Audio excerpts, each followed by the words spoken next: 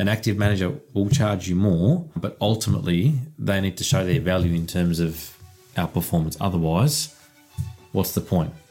Stick with an index fund and just ride the market. You are listening to Australia's Tax News Podcast, Tax Talks, the podcast for Australian tax professionals. Welcome to episode 192 of Tax Talks. This is Heide Robson, and thank you to Class for sponsoring this episode. Yesterday we covered wrap and managed accounts, so today it is about managed funds. Here's Daniel Mikhail of Partners Wealth Group in Sydney.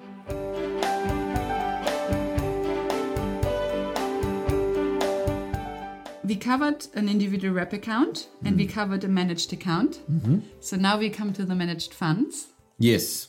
So, and of course, an individual wrap account or a managed account could invest in a managed fund, or they could just invest directly into specific bonds or shares or units. Yep. Or they could use a managed invest fund. into a managed fund. And that's our preferred approach, particularly with the fixed interest component and the international component. Because with international, if you go direct, obviously someone's got to be up through, during the night trading or buying or selling stocks.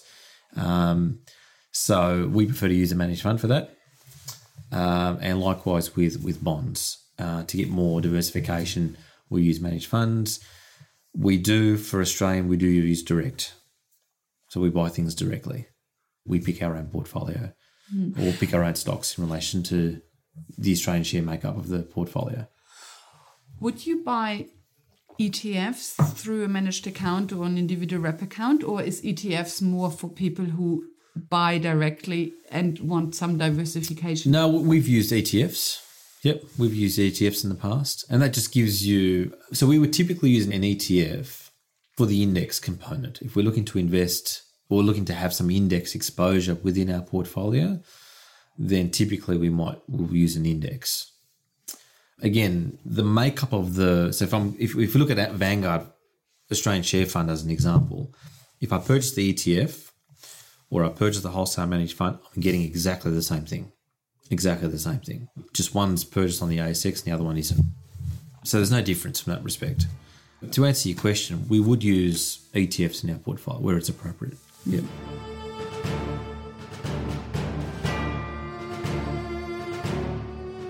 Do you have a lot of SMSFs in your managed accounts?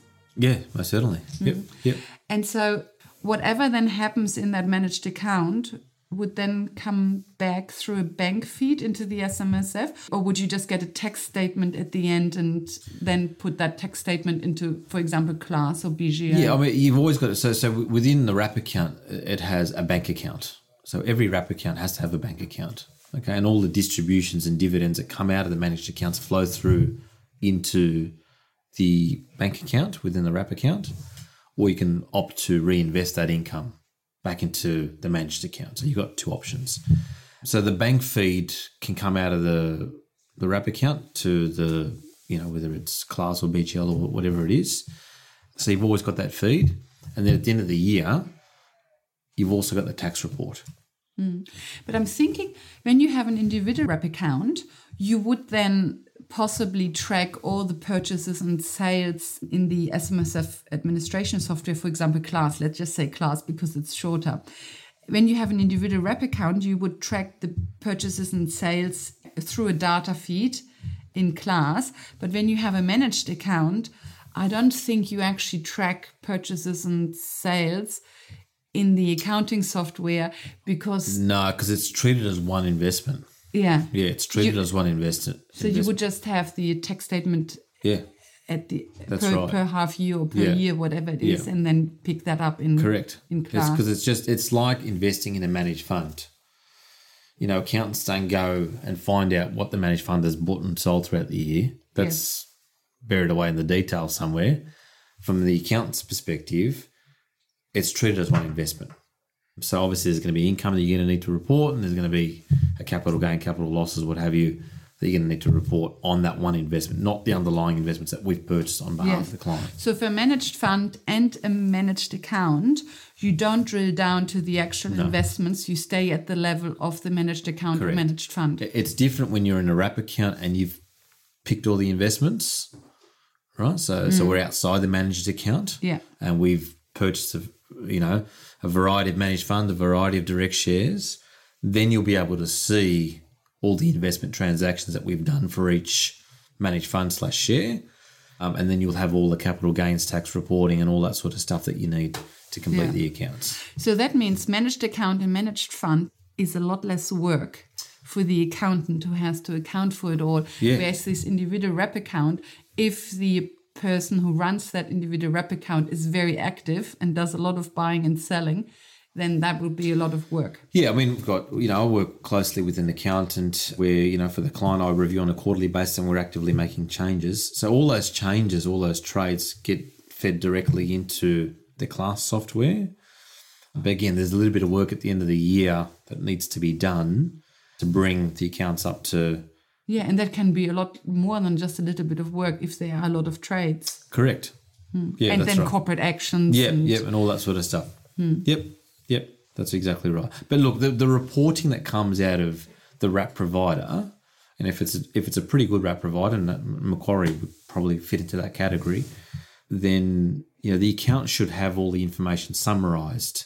Yeah, so then maybe even for an individual wrap account, while Macquarie provides the data feed, maybe you don't actually need to track all those purchases and sales, because at the end you get the tax statement anyway. You do. So maybe even though, yes, Class provides the data feed from Macquarie, maybe you don't bother with the data feed and you just get the tax statement at the end. Yeah, I mean, that's an accountant's call to determine how they want to do it. But yeah, you're right. The wrap provider will always produce a tax report, and it's up to the account whether they want to use it or not.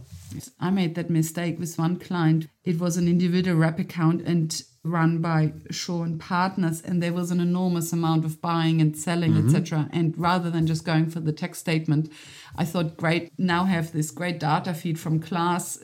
But of course, the automatic matching covered a small percentage, and the rest all needed to be manually matched because often sometimes there was a difference of 1 cent or corporate actions, etc. So it was a nightmare. So I think actually, even though Class prides itself and Macquarie prides themselves into these great data feeds, I actually think it might be better to just ignore those data feeds and just go with the tax statements. Yep, that's right. Yeah, I mean, that's what it's there for. That's ultimately part of the cost that you're paying back to the wrap provider, is to provide that reporting. So you may as well use it. Yes. Yeah. So you only really need to track individual purchases and sales when you don't have a wrap account and it's a direct investment. Different story. Yeah. Then you absolutely have to track everything, because otherwise you have no idea what's happening. That's right. You're going to get all the dividend statements, all the contract notes. So you got to keep all that information, track it on a spreadsheet or something through some sort of system. So at the end of the year, when it comes tax time, you've got that all summarised, ready to be put into the tax return.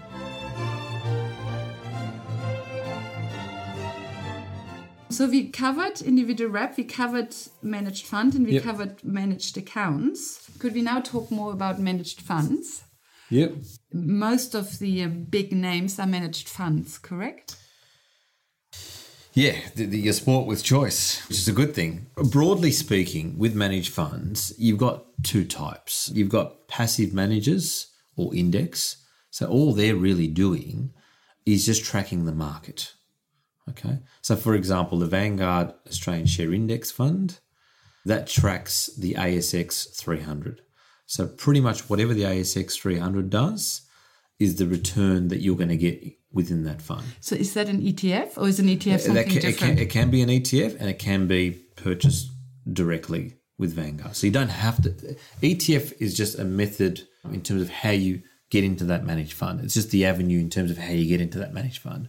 So you can buy it as an ETF through the ASX, or, as I said, you can go wholesale or you can go retail. Okay, it's 3 avenues. I'm lost there. Okay. All right. So maybe it's because I haven't understood yet what an ETF is. Okay, so maybe we should first cover ETFs. All an ETF is, it's just a managed fund. It's a listable managed fund. So an ETF is a managed fund. It is a managed fund. Okay. It's just how I'm buying it. I'm buying it through the ASX. At the end of the day, the money's invested exactly the same way as the underlying fund. Okay. So when I buy an ETF, I basically buy a unit in a managed fund.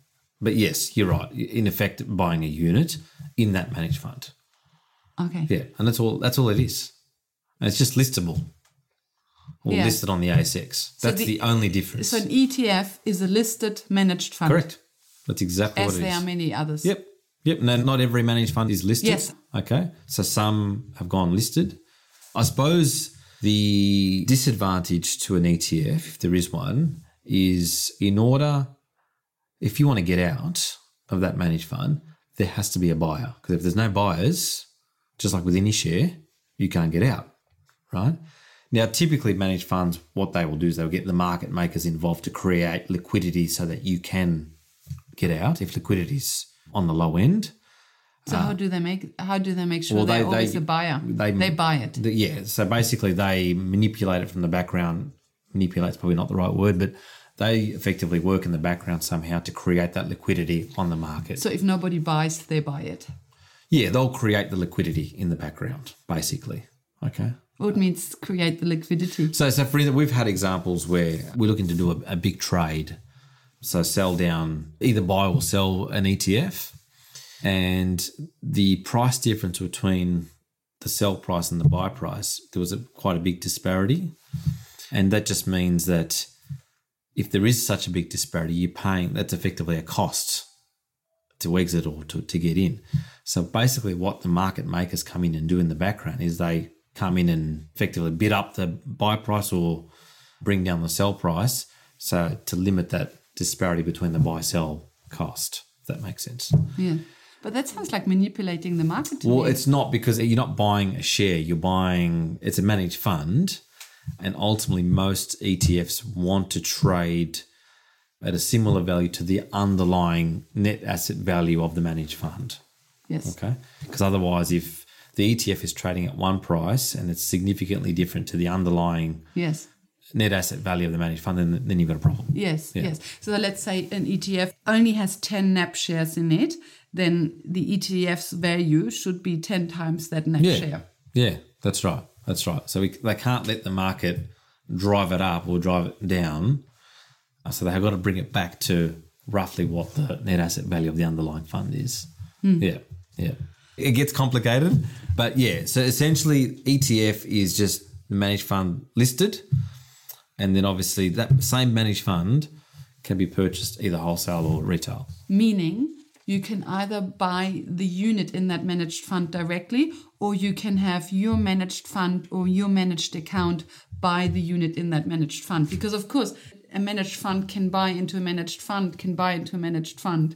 So typically managed funds will buy, shares or bonds, and they'll pick the underlying investments within that managed fund. So the investment manager, so let's say Magellan as an example, they will pick their stocks that they feel are going to produce the best result for them.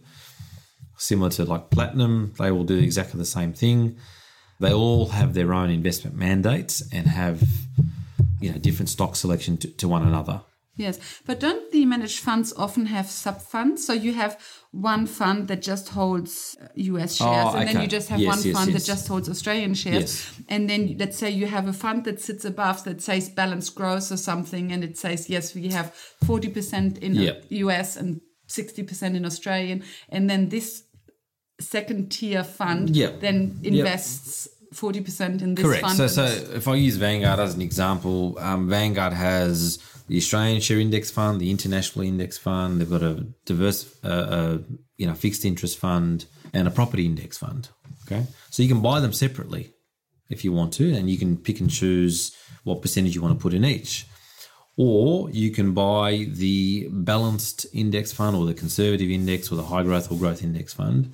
And effectively, those funds, the underlying funds within that fund are the individual index funds that I spoke about earlier. That's what makes up those diversified index funds.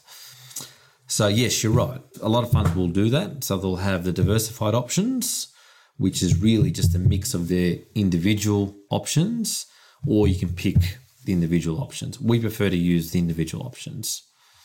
So we'll use a particular fund manager for a particular purpose. So in your managed account, and of course, because in the managed account, you can do that. You can say, okay, buy 40% in this fund and 60% in that fund. You don't need this balanced growth because you're doing that anyway. Yeah, the diversified option, there's no tailoring available to you because you're basically need to follow what the fund manager's percentages are, and you're basically following their mandate. Whereas what we do is we've got our own mandate and we will pick and choose which investments we want to put into the mix to make up our investment portfolios. Yeah.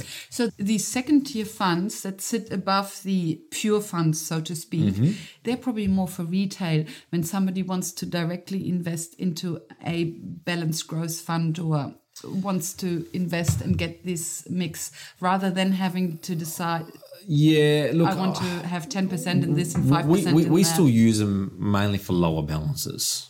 And the reason is because if you start spreading a couple of 100K over 30, 40 investments, it starts to get a little bit ridiculous in that you're putting small balances into each investment option. So where the balances are small, or lower, I should say, then that's where those diversified options can give you a good diversification at a relatively low cost. So you would mainly do that in an individual wrap account because in a managed account you would have the large amounts. Right. That's right. That's exactly right. Now that this has become a lot clearer, I think a lot of my questions about ETFs actually can go out the window because now I understand that an ETF is not different to a managed fund. It is a managed fund. Yeah.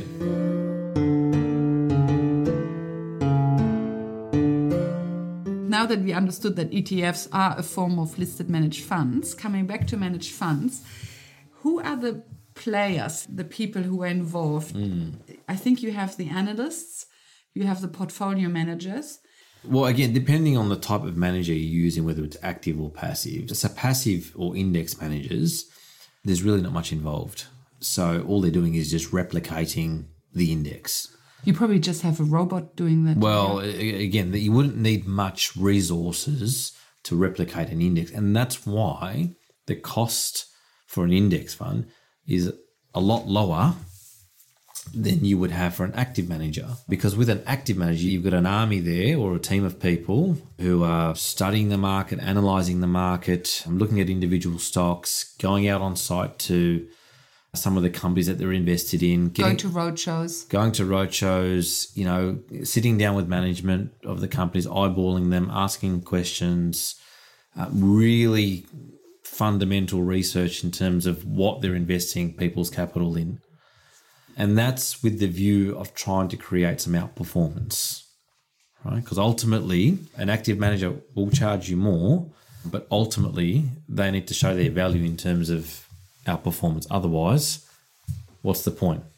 Stick with an index fund and just ride the market. So do all active managers outperform? No, they don't. That's broadly the two types of styles of management. And as I said, active management will have a lot more resources poured into it, again, with the view to try and outperform what the index is doing. So looking at active management, I think it starts with the analyst. The analyst really just looks at 2 or 3 or 4 companies, goes to the roadshows, really analyzes that particular company, tries to know everything. They want to know everything about the company, top to bottom. And look, every manager is different. Sometimes it's a bottom-up research, sometimes it's top-down research. So what I mean by that is top-down is more looking at the macro situation and then filtering all the way down to the company. Which industry is doing really well. And then so how the economy is doing overall, what industries would benefit from the current economy, and then picking stocks based on that. Other managers will do a bottom-up research where they look at the company itself, irrespective of what is happening in the macro economy. So look at the fundamentals of that particular business, study that business in a lot of detail, and determine whether it's a fit for their portfolio. The managed funds you tend to pick, do they usually do bottom-up or top-down? We prefer to use bottom-up, correct. And why? Why? That's a good question. Look, I think if you can pick companies that are going to perform, doesn't matter what market cycle that you're in, I think that tends to be a lot more favourable. So, there are certain companies that will always perform well regardless of what rest of the economy is doing. So that's why we prefer to use bottom-up managers, because the research is there around the company. It's a solid company regardless of what is happening elsewhere. And that's why we prefer to provide our clients with long-term sustainable returns. And that's where bottom-up managers can really play a part in all that. So with bottom-up, it starts with the analyst who really looks at... Yeah, looking at the fundamentals of that business. Yes. Right. Then you've got analysts with a top-down who will look at macro and work their way down back to the company. So, I see. You have analysts both yeah, so ways. you'll have analysts either way. Analysts. It's just the approach that they're taking to their investment selection, whether it's bottom-up or top-down. Yes. But the analysts are basically the brain of a fund manager. They are out there researching, Correct. coming up with conclusions, etc. Yeah. And then they present the information to the portfolio manager. And the portfolio manager then has to make the decision of what to buy and what to sell. Yeah, so they're working together in terms of, so they'll come up with ideas.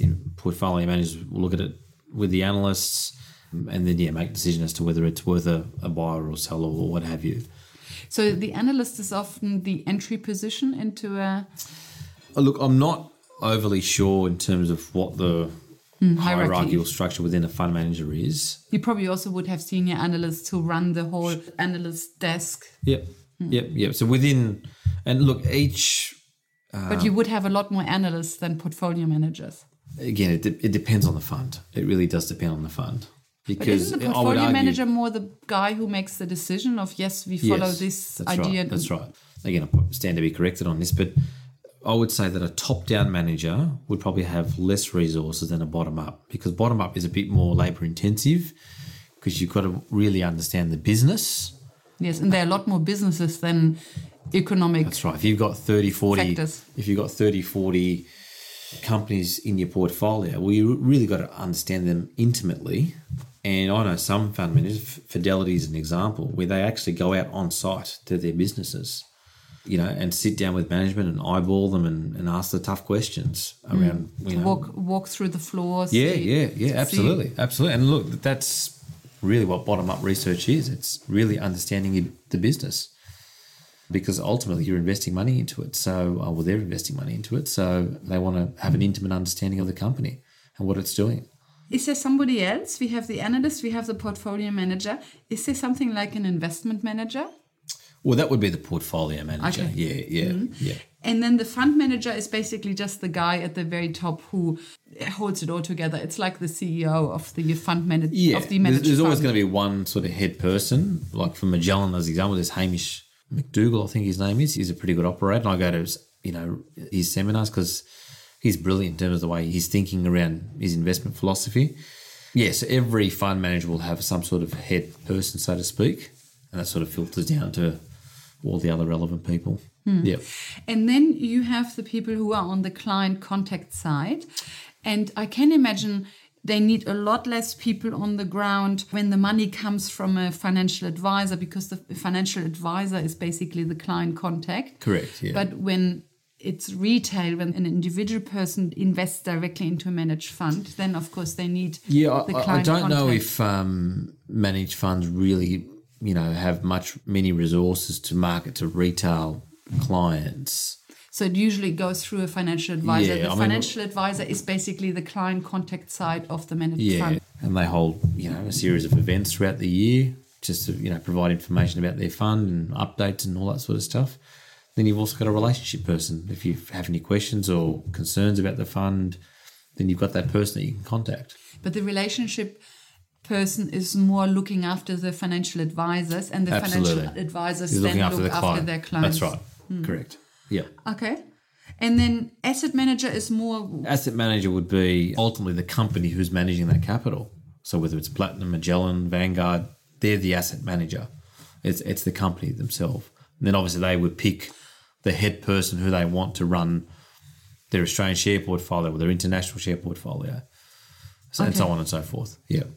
So we have analyst, portfolio manager, fund manager at the very top, and then probably some client relationship person who looks after the financial advisors, and then the financial advisors are the contact to the ultimate client. Mm-hmm.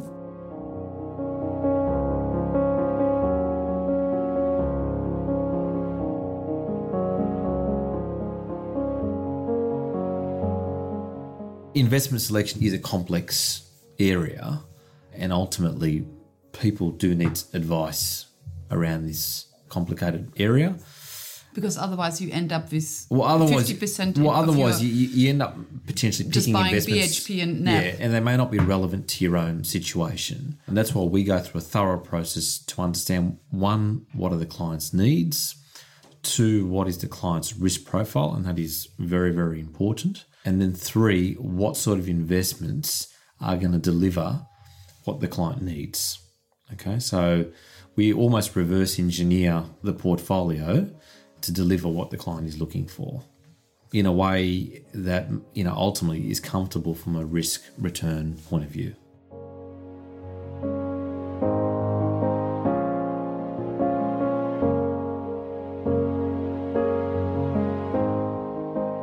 Welcome back.